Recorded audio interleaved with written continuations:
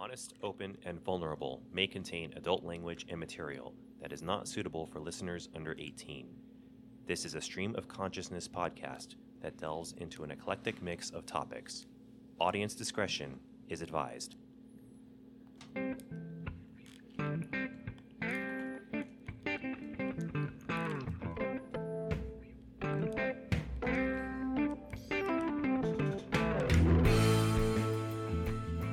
And welcome to episode 163 of Honest, Open, and Vulnerable. I'm Matthew. I'm Scarlett. And I'm Ryan.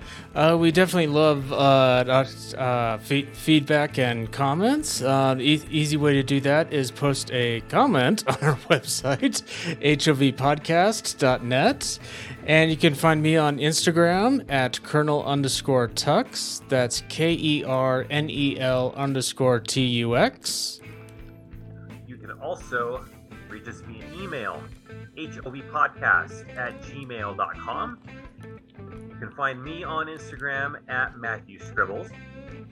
And you can find us on Instagram at HOV Podcast. And you can find my blog at thefuchsialetters.blogspot.com. That's FUCHIALATTRS. And you can find me on Instagram at In Scarlet Storm, although good luck finding me posting there right now. But hey, you said your blog page correctly this time. Yes, I did. And wherever you're listening or watching from, please do like, share, and subscribe.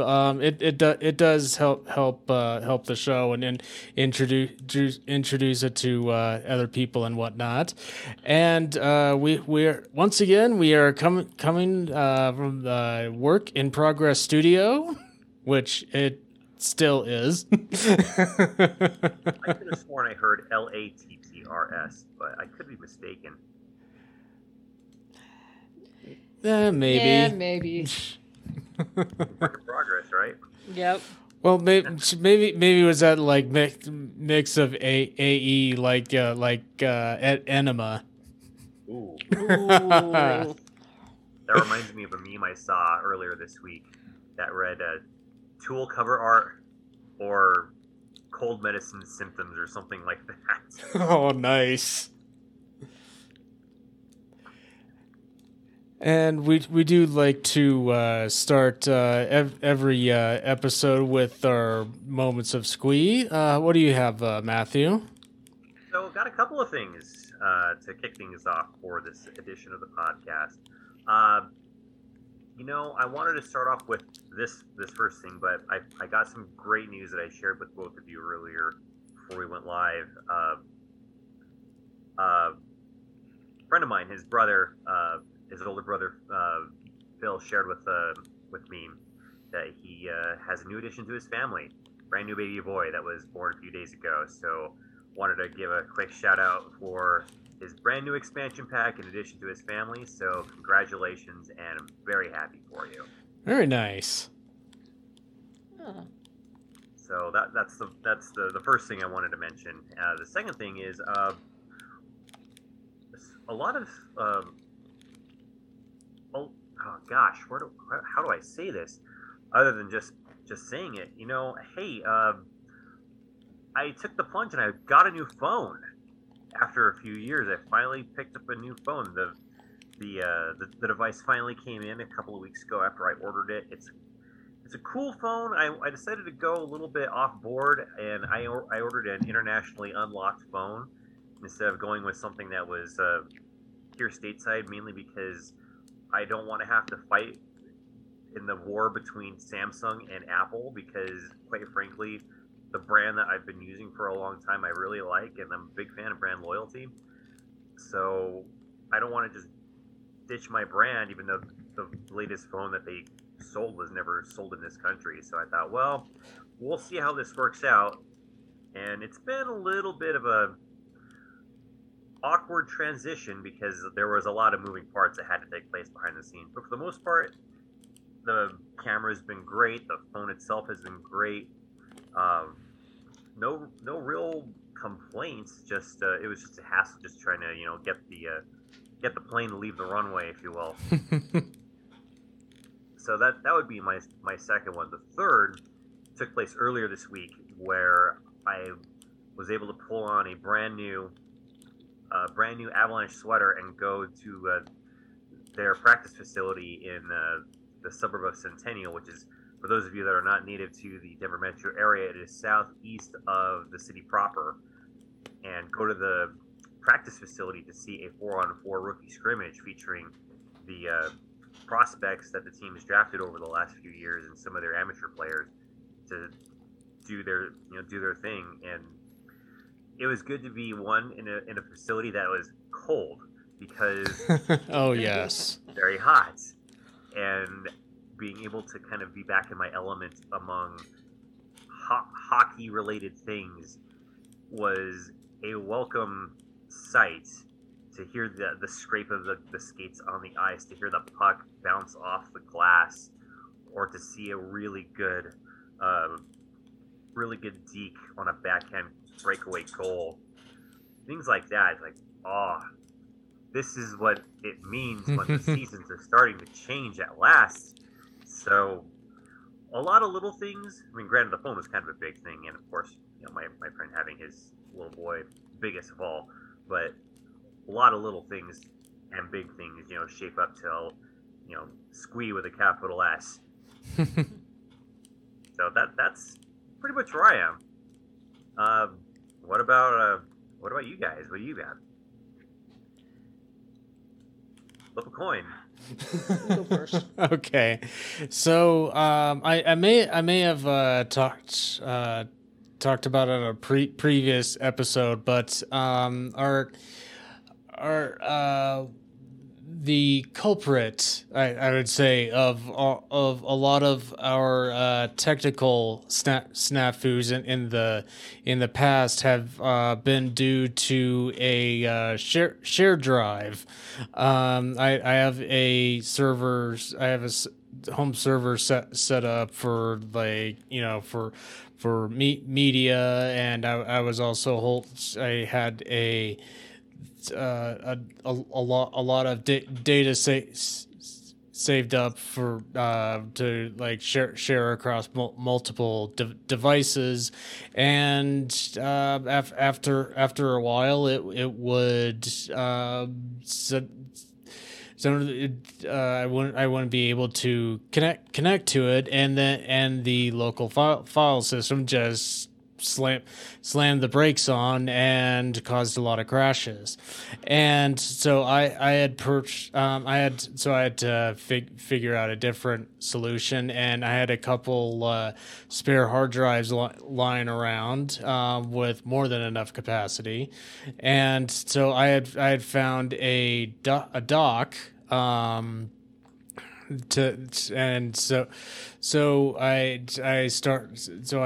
spent a fair amount of time moving all my data over to them, and so I spent about a half day kind of rejiggering that whole situation, and the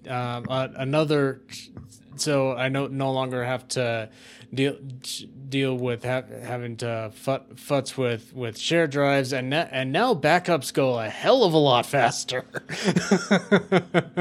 Because I also have another large external hard drive that I'm using for backups, and also related to that, those watching the video may noticed another organizer on the desk to my left here, and so that's really helped kind of organize the workspace. So yeah, those were kind of my moments of squee. And how about you, Scarlett? Oh, I've had a rough couple of weeks, but I have a couple of moments of squee. I spoke to my brother. My brother we have this weird, call it psychic connection, I guess. He and I are not biologically related, and his mom married my dad when I was 2. He was 11, I think. And we've been really close, so he always knows when I'm struggling, I guess. He and I do not see eye to eye on about everything, but I can tell him anything, and he's not going to judge me. He might, but it's a big brother thing. He has some right to do that. But he and I talked for almost 2 hours the other night, and we talked about things that I'm writing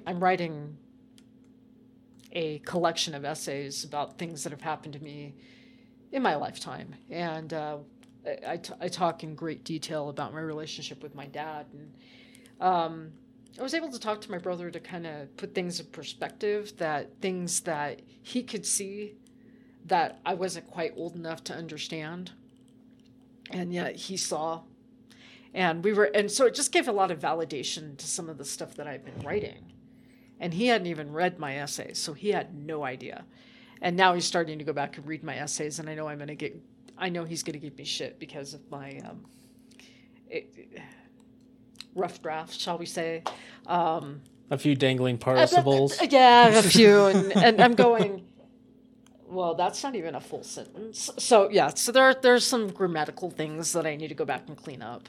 But it was good validation that, hey, what I really felt when I was growing up was actually real.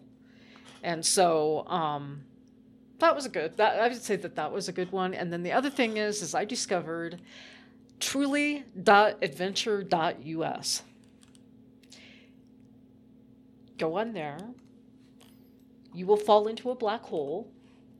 Lots of really good articles about very obscure things. Such as the Legionnaires outbreak. I read about that today. In 1979, I think, when they discovered Legionnaire's disease. Things about the Pillar of Fire cult that was all the rage back in the turn of the century, like 1860s, somewhere around in there. So just a lot of really good, interesting articles. I read a big article about Mary Read and Anne Bonny, female pirates, which some of the, I questioned some of the,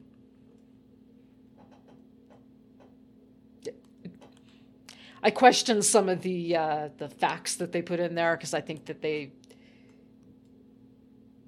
could have done a little better job on that particular article, but it was just really, it's a fun website, and don't do it if you're trying to do a quick read, because probably each article will take you at least close to an hour to dive into it.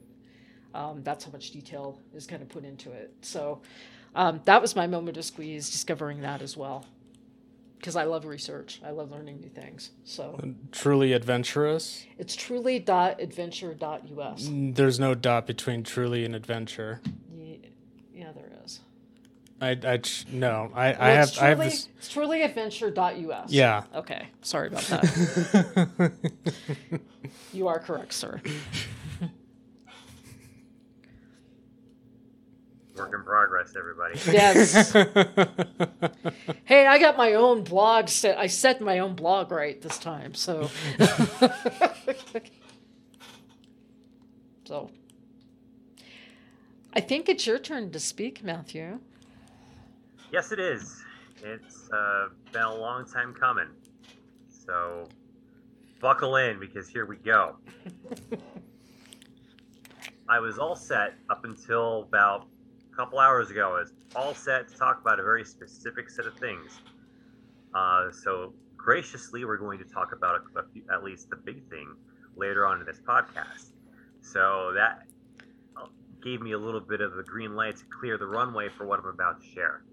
And this is something that I haven't discussed very openly on this podcast for a variety of reasons, but it is something that I think all of us who have ever had a job and have had a boss that we felt was terrible can relate to. So put on the pot of coffee, grab some popcorn, put your feet up, buckle in.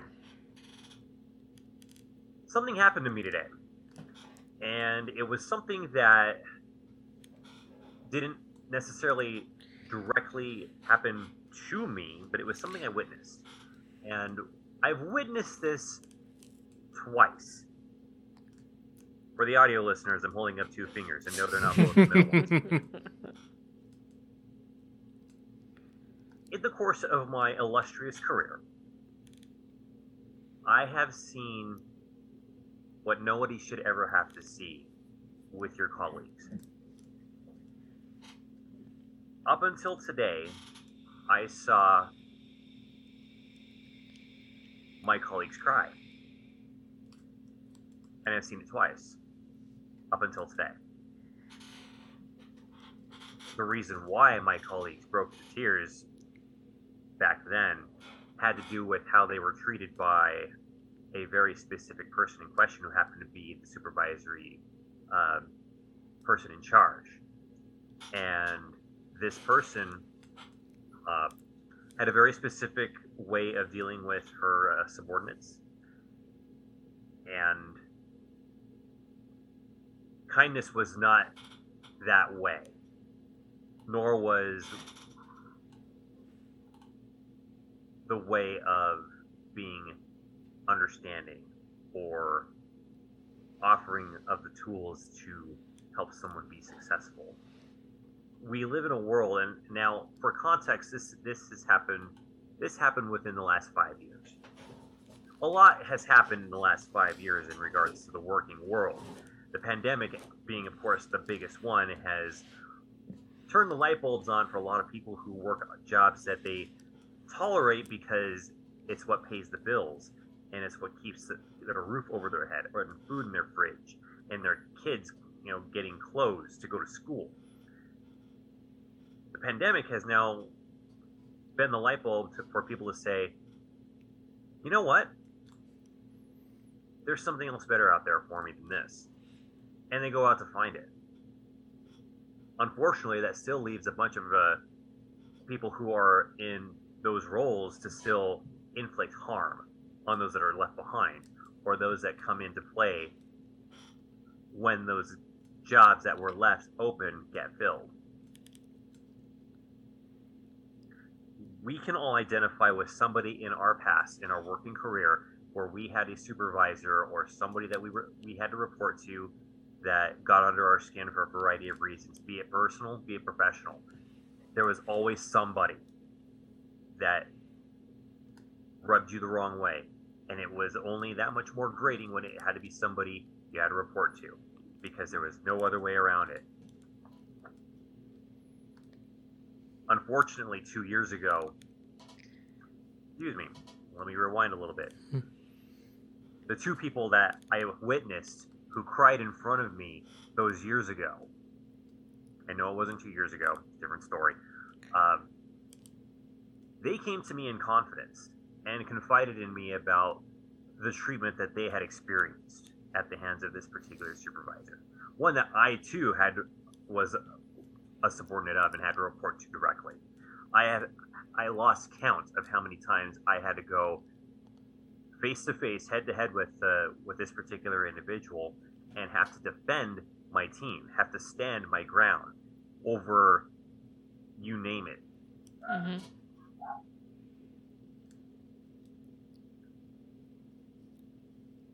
It wasn't fun. It wasn't pretty. But it was absolutely necessary. It didn't quite sound like the dog that's barking upstairs right now. But I'll just leave the low-hanging fruit alone.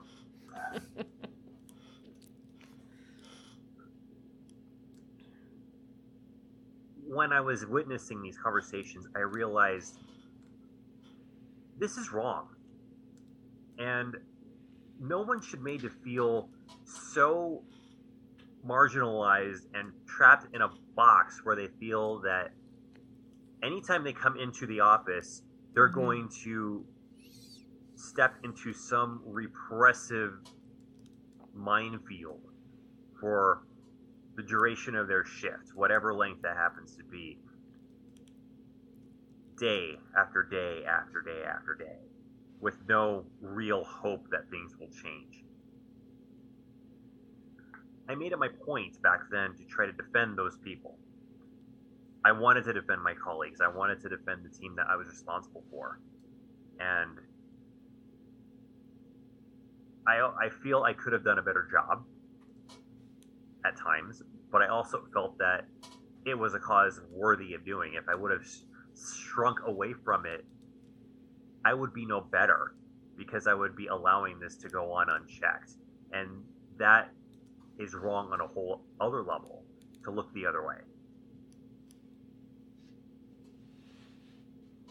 So when I saw the tears on my colleagues' faces back then, it made me feel a lot of different things. It made me feel rage, and it made me feel sad for the way that my colleagues had felt that someone had done this to them and didn't care that this was happening. That there was just no compassion, there was no humanity, there was no remorse, none of that. It was all, simply put, strictly business, but in a very cold and calculating delivery. What kind of a workplace is that, where people are reduced to a position number? Something that I witnessed on several occasions, where vacancies would be talked about in terms of position number, and we didn't acknowledge the people who left by name. It was just position number whatever. A real person held that position.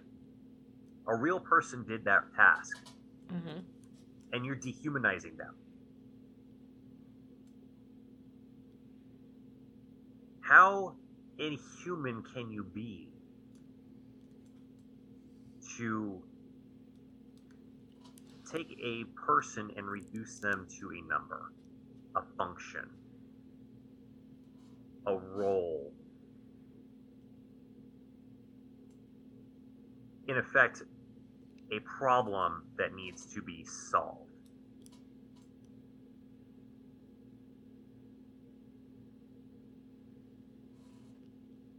When I started my new job, I was hopeful that I wouldn't have to deal with such soulless management. Today I was proven wrong, because one of my colleagues today, in the course of a conversation we had, also from her experiences, was brought to tears. And this person's a relatively recent addition to the team. And it bothers me greatly that even from going from where I was to where I am now, there are still people in positions of supervisory power and influence, no matter where you are or what you do, that just don't have the capacity to treat people as people.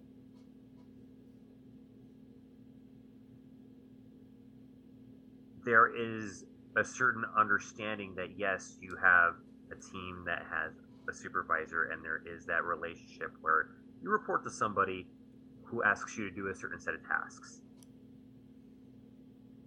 And then if there are tasks that aren't met satisfactorily, you adjust accordingly, and you try to train, you try to coach, you try to improve.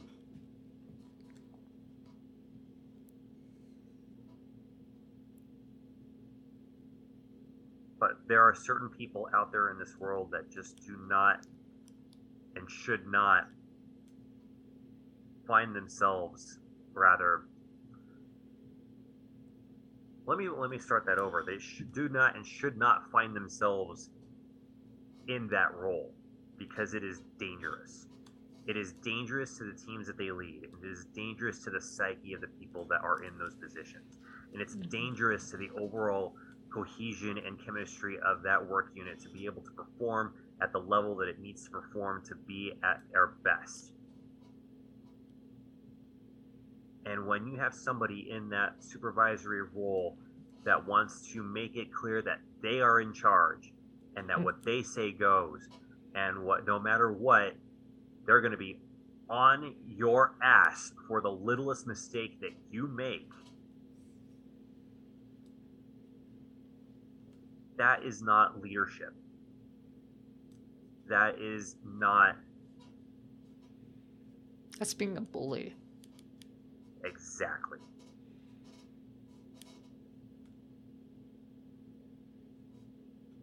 And workplaces that tolerate, and even worse, reward that behavior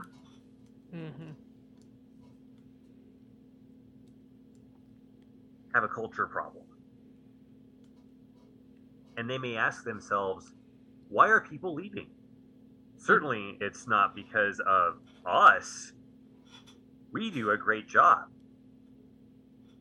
We do these things. We took all of these highbrow training courses about team building and unity and leadership and inspiration. And yet there's a disconnect between the people who are hired to lead and the people who lead without being in the role, air quotes, a leader. Your leaders are in your own office.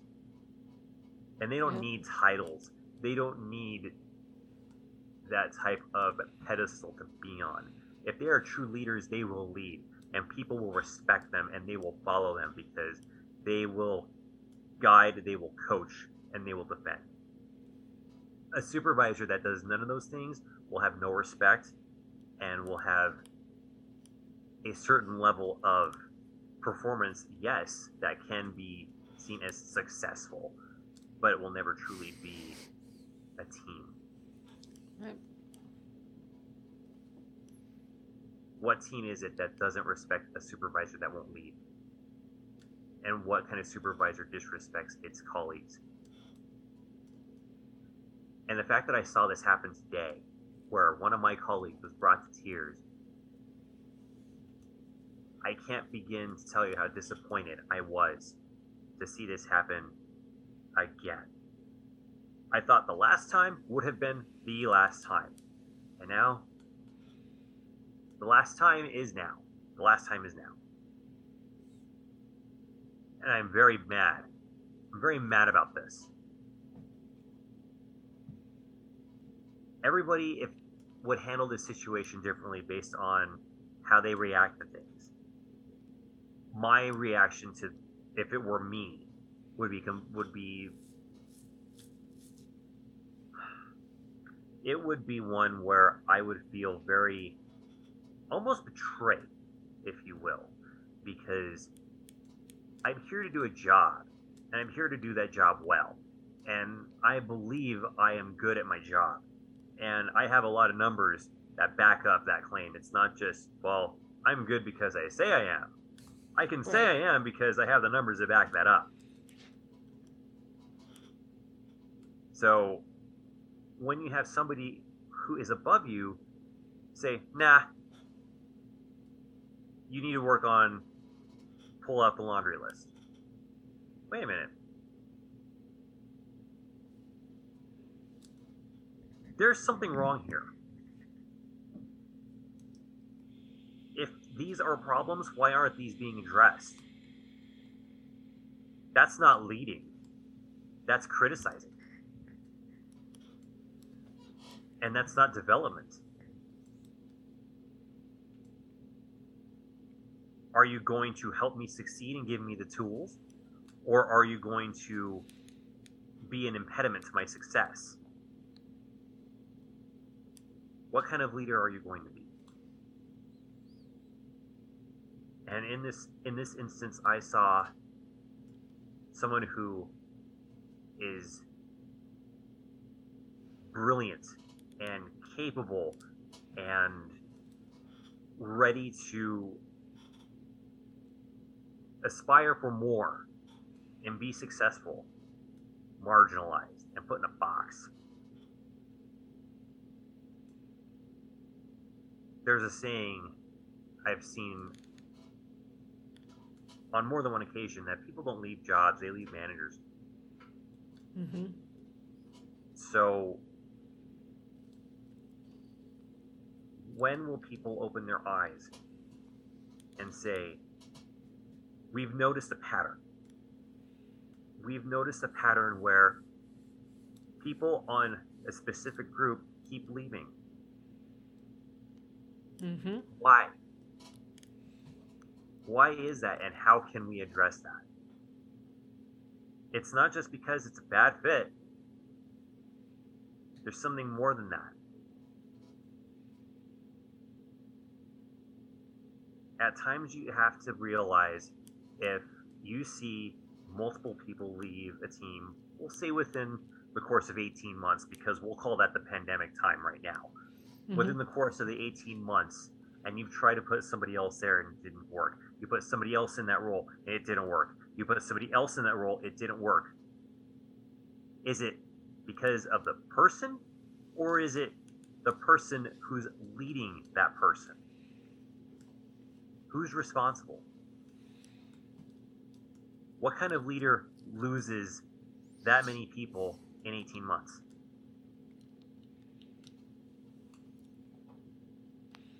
Now, granted, not every situation is black and white. Mm-hmm. There are, and as we've seen with the pandemic, people have woken up and they said, nah, this ain't for me anymore. And bye, out they go. And is that a reflection on leadership? Maybe, maybe not.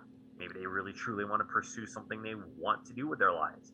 How many of us want to do the kind of work we're doing? Ryan, keep your hand down, because I know you're doing the work you want to do.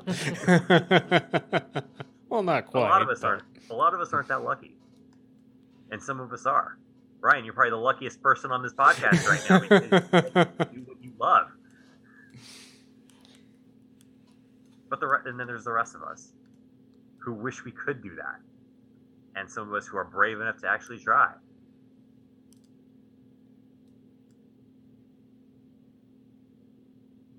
So if it's a leadership issue, identify the problems with the leadership and fix them.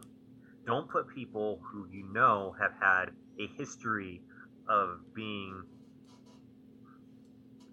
ill-equipped to handle a team. Mm-hmm. If there are other factors going on, say for example, you have a colleague who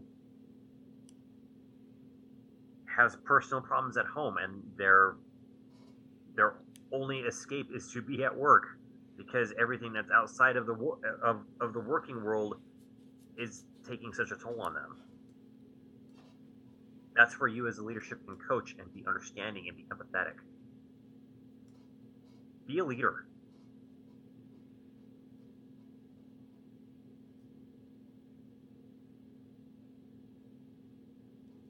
And the fact that I saw this happen again today, it made me feel very sad, because now I may not be in a supervisory capacity, but I have been a leader in my time. I haven't needed a title. Quite frankly, there are times I never really wanted one, but sometimes the mantle of leadership gets thrust upon you. And when you see people who are hurting, it's wrong to let them hurt without helping them.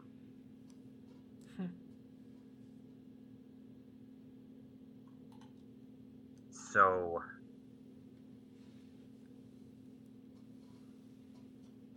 if any of you listening to this out there take anything away from what I have said,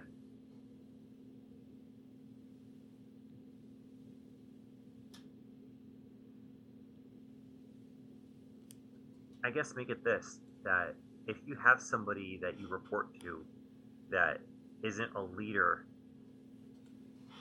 become that leader. You may not be a supervisor per se, but be a leader.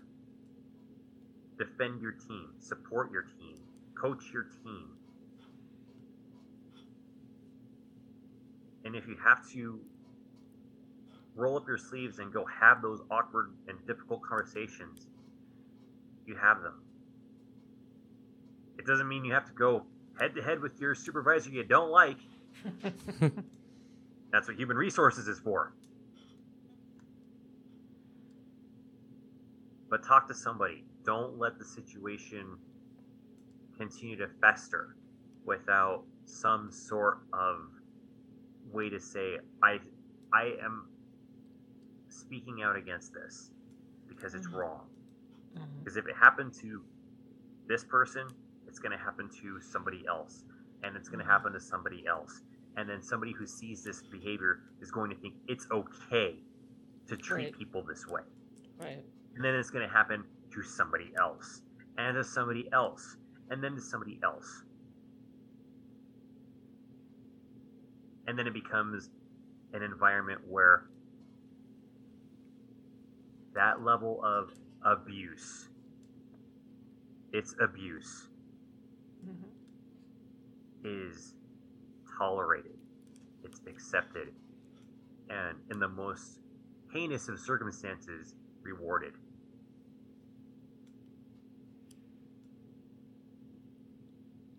Be a leader. Stand up for your team. Stand up for yourself. It may suck to have those conversations, and I've had a lot of those conversations, and all of them have sucked leading up to this job I'm in now. And I've been very lucky to have conversations where I've been heard, and I have been felt that my concerns have been recognized.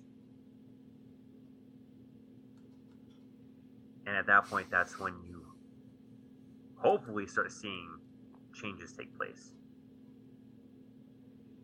Because ultimately, if you voice your opinion, you stand your ground, you do all of those things, and nothing has changed, that's when you make the change. Because you deserve better.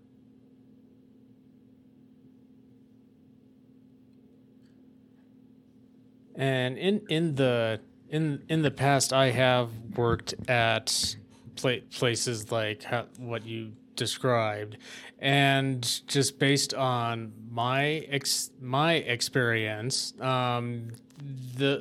those places do not ask, why are these people leaving? They simply say, desk operator 328 couldn't handle it. Let's hire a desk operator 329. And this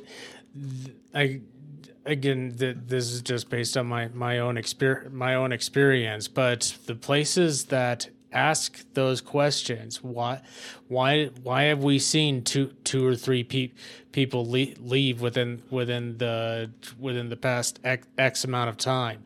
They don't operate like that, because they're self-reflective.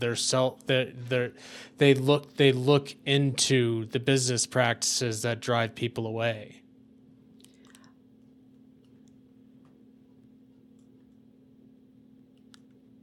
You look like you're about to say something, Scarlett.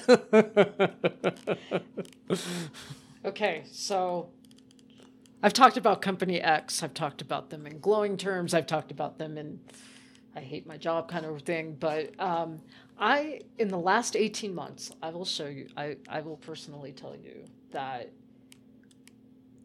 I have the most amazing job. And it has nothing to do with what I do. I work in the tourist industry. Not exciting. But you know what it is that I stay because of my team, because of my leadership, because of the support, because they wanted to make sure, hey, how are you feeling? Because of all my, let's make it where you can go home and work. We don't want you in here where you're going to be exposed to all this crud, where you could die. We don't want that. Here, we're going to give you a raise. There's been some really good things that have happened over the last year and a half. One thing is we did have a team lead we had to kick to the curb because of the abuse you're talking about. The The new supervisor came in. She was supposed to work with him. She was working counter against him. She was mad because he took what she felt was her job. What she didn't realize is that all of us would have quit had she gotten that job. And I think management realized that because she wasn't a leader. She was a bully. And then to have my supervisor I have now is just absolutely amazing. You talk about leadership and you talk about rallying, hey, I'm going to teach you, I'm going to give you the tools to do your job, and then I'm going to step back and let you do it. If you need me, I'm right here. If you don't, I'm not going to hold your hand and coddle you.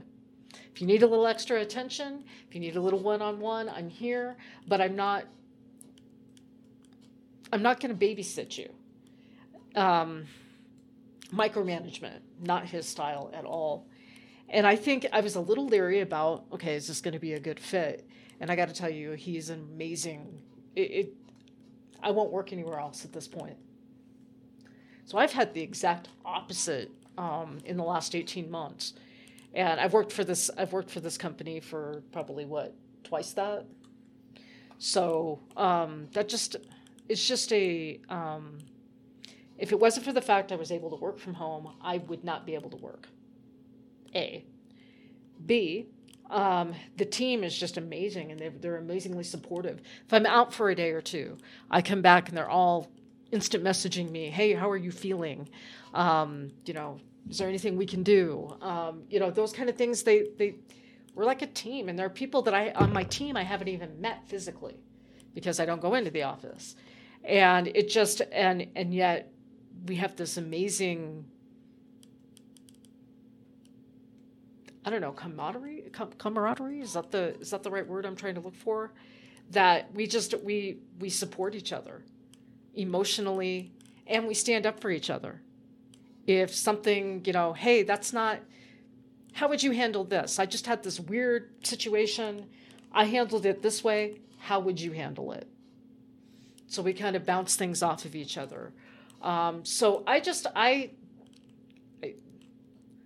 for the company I work for now, I have had both sides of that. And the one that was the bully didn't last, which should tell you something. It shows me a lot, because I think that true colors come out when there's some conflict. How it gets handled is showing the entire makeup of your company. Because if you get behind your people and you stand up to the bully, you're going to keep your people. And yeah, maybe my position's not for everybody. My department does a lot of different things, and some people get really overwhelmed and go, ooh, I can't do this. Well, hey, let's find a different department for you. We don't want to lose you as a company. Let's find a good fit for you. And so I just think I think that Company X has a pretty good model of how to do business, and how to, if you keep your people happy, you're going to get more out. What am I trying to say? It's like if bad behavior is not going to be rewarded, but you being persevering and showing up and doing, and I'm the first to say, I tell my supervisor if I'm having a bad day, I'm like, dude, I'm going to tell you right now, I'm not feeling good. I'm not in my right mind. I didn't sleep well last night, whatever the situation is. And he's always, you know what? You showed up. Thank you for just showing up and doing what you got to do.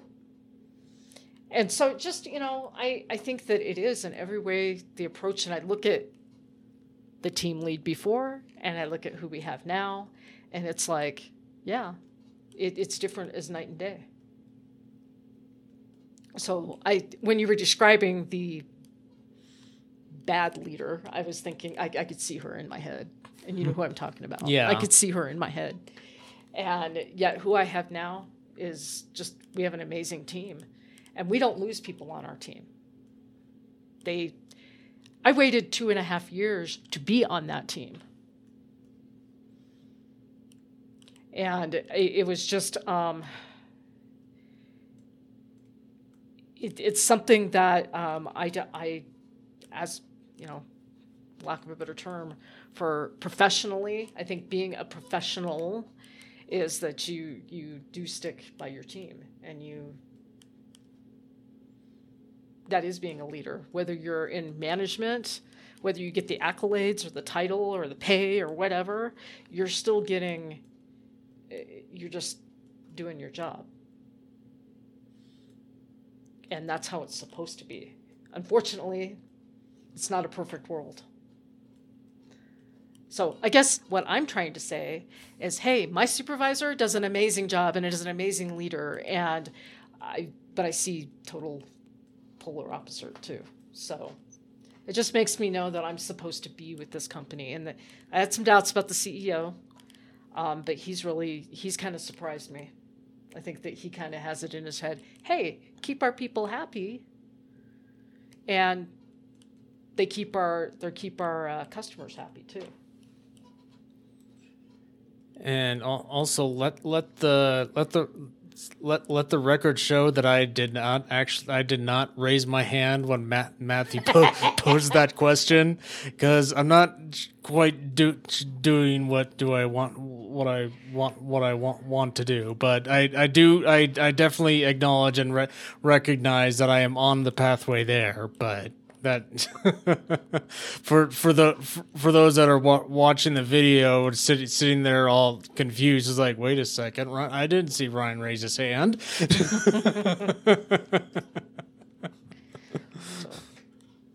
But one day they will. Yes, exactly.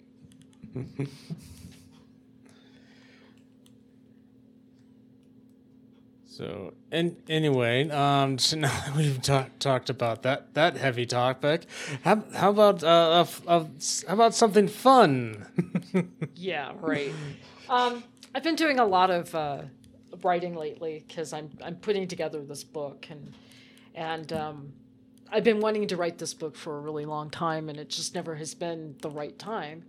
And I feel like that now is the time I'm supposed to do it. However, in preparing for this, I have to go back into some really heavy topics, some really heavy stuff that has happened to me in my life, that leads up to PTSD and a bunch of other stuff. And so in the process of doing this, I wrote an essay back in 2012, I think. And it was called Fear and Loathing in Colorado, or something like it. And you can find it on my blog at thefuchsialetters.blogspot.com. And I just want to read. I'm not going to read all of this. I'm going to glance right over this. But basically, in 2014, Colorado was ranked 8th in the country for suicide rates. Number 3 reason for death in the state, and number 2 reason for deaths among adolescents in Colorado. Those have gone up. Right now, I believe that we are ranked number 6, I believe. So it was pretty disturbing. And anyway, I was writing about what to do when you have somebody who's struggling, who's a friend of yours, who's reaching out to you, and you don't feel equipped to give them a helping hand. And one of the things that I just want to talk about 2 really quick organizations that are nonprofit that work with adolescents who are contemplating suicide. One would be Second Wind. They work with adults as well, but their focus is adolescents. And then the other one is Urban Peak. Urban Peak works with GLBTA youth who have been disowned and homeless as a result of sexual identity. And so it's just really, I wanted to give kudos to those 2 organizations because I think that they're giving help that is much needed. And, there are churches that'll do the same thing. What I like about Second Wind and Urban Peak is they're not religion or church-based, because I think I'm a Christian. I've said this before, but as a Christian, I can tell you that we have a tendency to want to give pat little answers and give little platitudes and say God loves you, and it makes you think, well, okay, God may love me, but that doesn't take away the pain I'm in right now, and it causes a lot. I think that it does more harm than good when you're just kind of glossing over what's going on. So if you get a chance, read Fear and Loathing in Colorado. Or something like it, and there's some good parts. There's some parts that'll make you laugh too, but it just made me think about Second Wind and Urban Peak and the kind of work they're doing. So that I just wanted to give kudos to them. And organizations like that are very much needed, especially in a post pandemic world, for sure. Mm-hmm. So I just wanted to mention that. That didn't sound fun. It wasn't supposed to be fun. But something that kind of ties in a little tangentially. Some. I'm sorry. Possibly. I mean, I guess it all depends on your definition of fun, I suppose. But it's a documentary that I wanted to bring attention to. It is a Netflix documentary called The Social Dilemma. And until through the end of September, they're making it available for free on YouTube. So you do not need a Netflix account to watch it, although I'm sure it'll be available on Netflix after they take it down off of YouTube. But actually we've touched on this on a previous episode actually. But in this documentary, they interview people that worked at these social media companies, either like as an engineer or head of product development, or people that were in the trenches of building these platforms. I mean, one of them in the lower third said that he invented the like button on Facebook. And they talk about the nefarious nature of how these how these platforms are designed, and in terms of like being designed to manipulate and manipulate your behavior, and it's done very creatively in terms of illustrating what they're talking about. They interspersed between the interviews, they have a family that they have like 3 kids, a son and two daughters. One daughter doesn't have a smartphone. She just uses a regular flip phone. And then the other daughter and the son are both they're both addicted to their smartphones. And they talk about they use a product. I think it's called a Kitchen Safe. I think it's called. Don't quote me on the name, but what it is, it's a plastic bin with a lid that seals, and you put a timer on it, and it doesn't unlock until the timer runs out.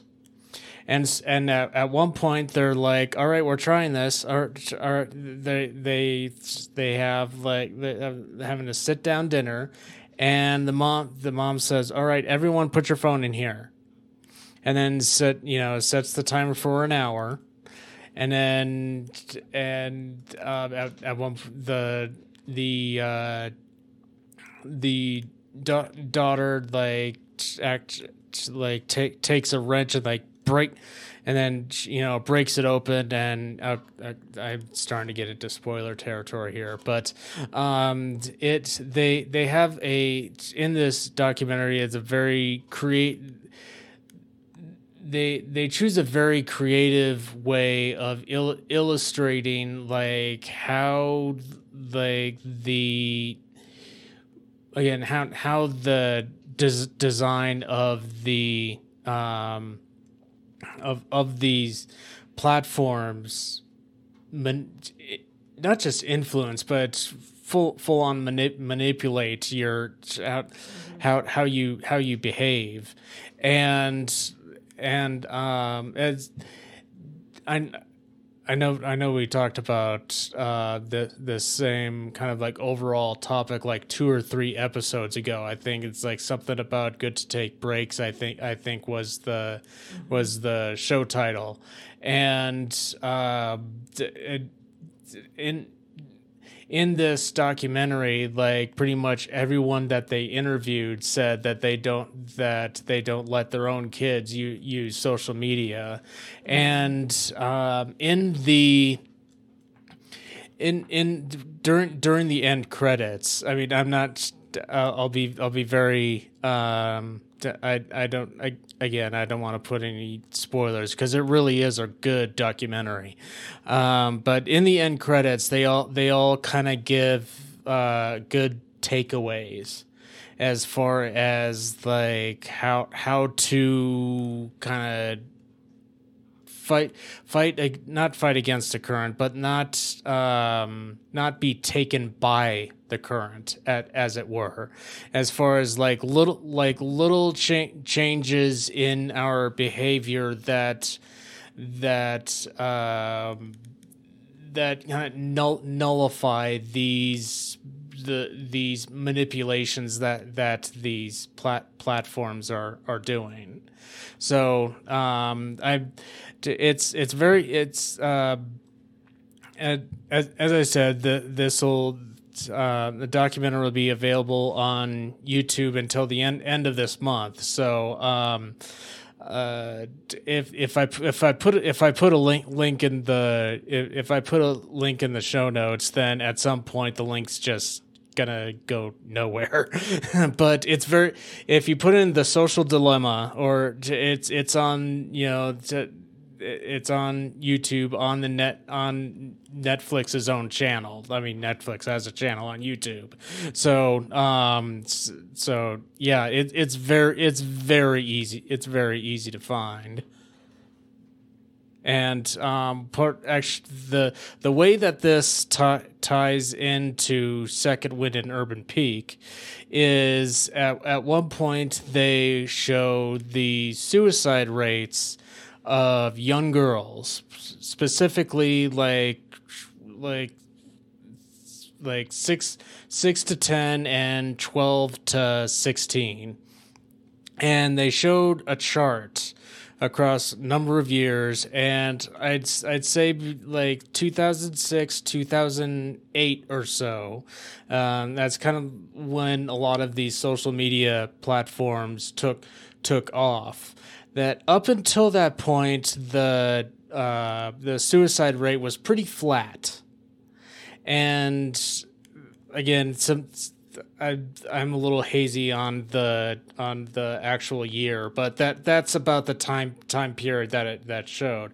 At that point, the suicide rates just took off exponentially because of the way that these particular platforms play with the self-esteem of young kids. So yeah, I just wanted to put that out there.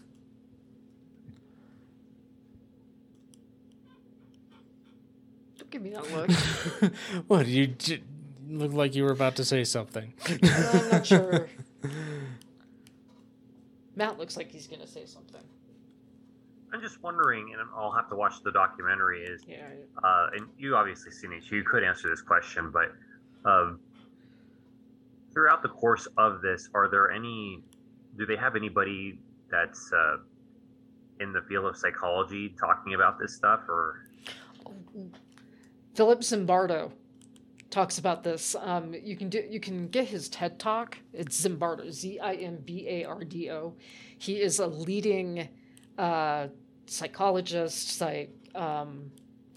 He's the reason why we do not do human testing anymore for psychological. Wasn't he like the head of that Stanford test of that prison thing? Stanford Prison Project. Check it out. Oh, it'll blow your mind. We'll talk about that in another episode because I could go on forever about that. But Philip Zimbardo does a couple of TED Talks where he talks about boys finding their identity and not being, what happens to masculinity as it is in conjunction with some of the social media that's out there and some of that some things like that. But Philip Zimbardo does he's done some amazing testing on that. But because of the Stanford Prison Project, they no longer allow. That's why we don't do human testing anymore. We don't use human test subjects for psychological testing. He's my favorite psychologist ever, and I have 2 degrees in sociology, so I definitely am a big supporter of his. But yes, Philip Zimbardo, Zimbardo. Check him out. I mean, specifically in this documentary, do they have people who deal in that, or? I don't remember if they it's been a few weeks since I watched it. So there is I would say there's a non-zero possibility that they did bring in someone with that kind of pedigree. I just can't remember off the top of my head, but I think what brings it credibility is that they did talk to people that were in the trenches and building this stuff, so they have like firsthand. They were actually either writing or reading the source code that was actually making this stuff.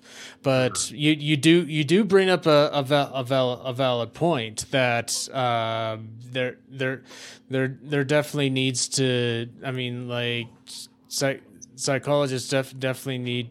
I mean, yeah.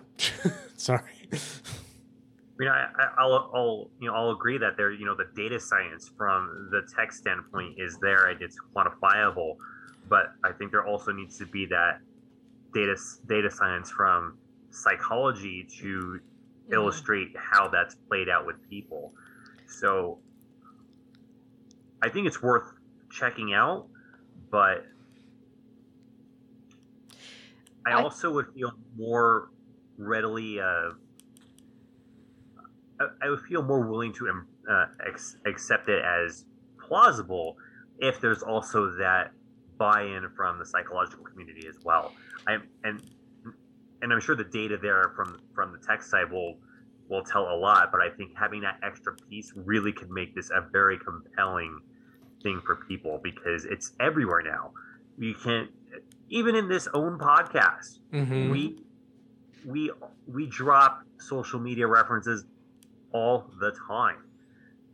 Go back 15 years to 2006 and you're not going to find any of that. Maybe YouTube if you're lucky, but MySpace. You're not going to find any of this vernacular that we talk about with retweets, crowdfunding, Mhm. whatever terms you want to use. None of that was there. So and it got me thinking, 6 years old? Why is a 6-year-old on social media? That's a parenting issue. Mhm. Right. Oh yeah. That just blows my mind. Yep. And I think it shows. Okay, so psychology is dealing with individual. That's one thing. What fascinates me about sociology, it's studying groups of people and why groups of people behave the way that they do. And it's basically psychology's here, sociology's here. We kind of meet in the middle. We come from opposite ends of the same spectrum. You kind of meet in the middle. But what I find fascinating about sociology is groups of people and what drives them. I'll tell you the thing I don't like about my company is their marketing ploys.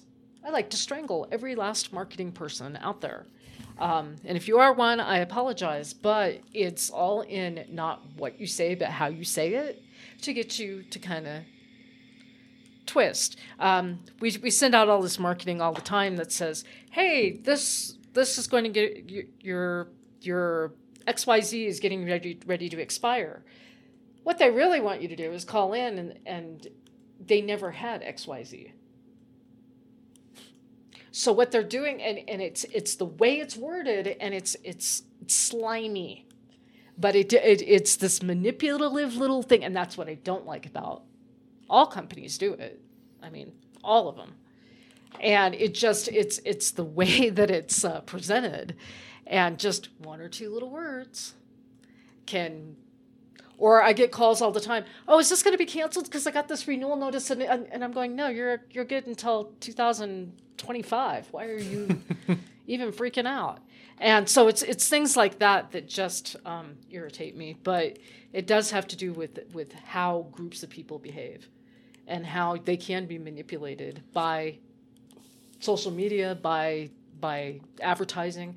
I think about, okay, I'm an America's Got Talent addict. And last season, do you remember the guy who did the big smiley face? Do you remember? Okay, so there's this guy who was a illusionist, basically. And he basically used a marketing tool to get everybody to, he gave him, do you remember that guy who did the big smiley faces? Vaguely. Okay. So I really don't pay attention to it as much as you do. I know, I'm addicted. But basically this guy he's an illusionist, and he got everybody, basically the whole audience, to basically focus in on this one thing, and it was a big smiley face at the end. Go back and watch it if you want to see the actual illusion. But he basically says, no, I didn't do an illusion. I gave you signals to see what I want. You thought the things I wanted you to think. And it's because of the way I'm marketing it. And he says, I'm going to use it as a marketing tool. And he basically broke down marketing. And I thought it was brilliant. And I can't think of the guy's name, but it was last season. Definitely check that out, about the marketing illusion guy. But I don't know what my point was. My point was that, that groups of people do get manipulated. And it's because, like you said, what are kids 6 to 9 doing? They can't have their phones in their classrooms, so why are they having? That just never has made sense to me. It is, like you said, it's like a parenting issue. There are parents who want to have their television parent their kids.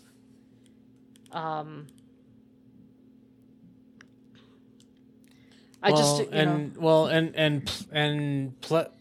I mean, it's kind of like, that clip of Family Guy when Lois is trying to take a nap and Stewie's like, Mama, Mama, Mama, Mom. Only it's like, but Johnny's on Snapchat. Why can't I be on Snapchat? But yeah. So I mean, it's kind of a peer pressure and parenting thing. Yeah. Well, it's an indicative. I think it's indicative of how our society has become. It's a breakdown of society because when I grew up, I'm a little older than you guys, not by much, but when I grew up, nothing, no. And even if it did exist, believe me, my parents would not have said, "Oh, you can be on social media all you want." No.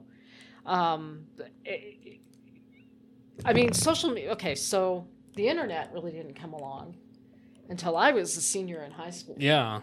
Okay, so that tells you, and so. Yeah, I'm right there with you. I'm blue now, but it just. I remember I took a course in social science, or not social science, computer science. And I remember we had to do the little math to get the graphs, to do the little dots, to do the, and it's so rudimentary now that you go, why? I mean, because kids today don't do that. The one thing they probably do is they probably still do play Oregon Trail. So, just things like that just... They'd have to buy a 20-year-old computer in order to run it, though. Maybe even 25. I mean, so it just amazes me. And in the last, we were talking about 5 years, look at the technology that has come out of the last 5 years. Mm-hmm. It's quicker than it's ever been before. So it just, I think that we live in a different world. But I also think that it is indicative of how this society just has, you think a pandemic would bring people together, and actually it's bringing out the worst in people. New scammers, new scams, more elaborate scams, just to mess with you because somebody's bored. This kind of thing is happening, and it's just, no, we should be pulling together and helping each other, not tearing each other down. And I think I think a lot of it is rooted in, I don't want to say social media is the root of all evil, because that's not what I'm saying, but there has to be a balance somewhere.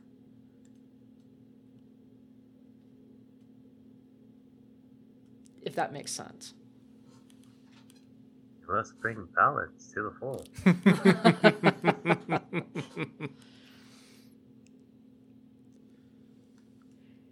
I think we should talk about something fun. Well, it's up to you, Matt. If you wanna Where are we at on time? I got it. Yeah, it's late. It's late, but we could do a 5 minute. We could do a recap. Look at that look. Go ahead, Matt. Just don't pay attention to the man behind the. I know what topic you're right. talking about, and I know how much that means to Matthew, and I don't think 5 minutes is enough. Let's table it, because I do want to talk about it. Yeah, I think you're right. I don't think we have enough time to devote. It needs room to breathe. I should have let off with this. it'll just give everyone a chance to reason to tune into our next episode. Yes, it'll be a lot lighter than this one. Okay, this one was a little heavy. Yeah, no kidding. This one got pretty, I won't say dark. It just was very weighty. Yes. yes. There's a lot of weight to this one. So yeah, we that's wrong button, Ryan. Oh my god. I get to lead off again. All right. Okay. As I said, it's late for me anyway. Yeah.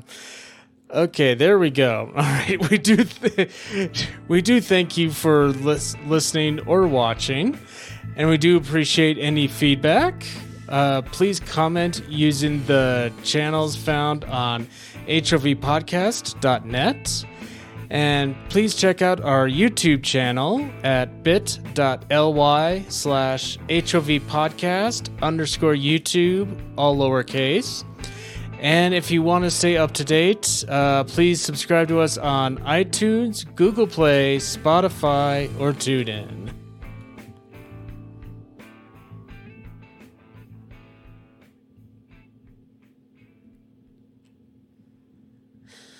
And now you know why last week would not have been good.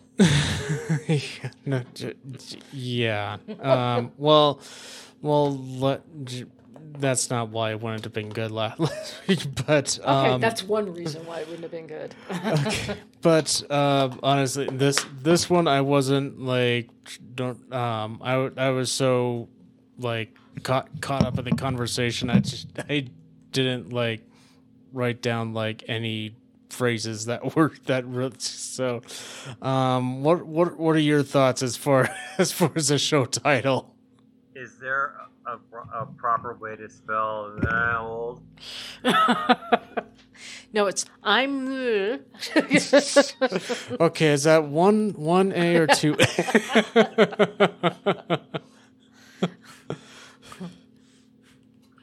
Yeah, you could do that. I'm indiscriminately. Yeah, I don't know. I'm indiscriminately ... Indiscriminately, yeah. Fill in your own blank. Well, what's a common theme that we discussed? I think we I need. think there's something there that we can find. Mm-hmm. That's positive. I was going to say something about irony, about, don't turn off all your social media. Just keep us on, because. Well, I They're did all say. bad except ours. Now, I did say that.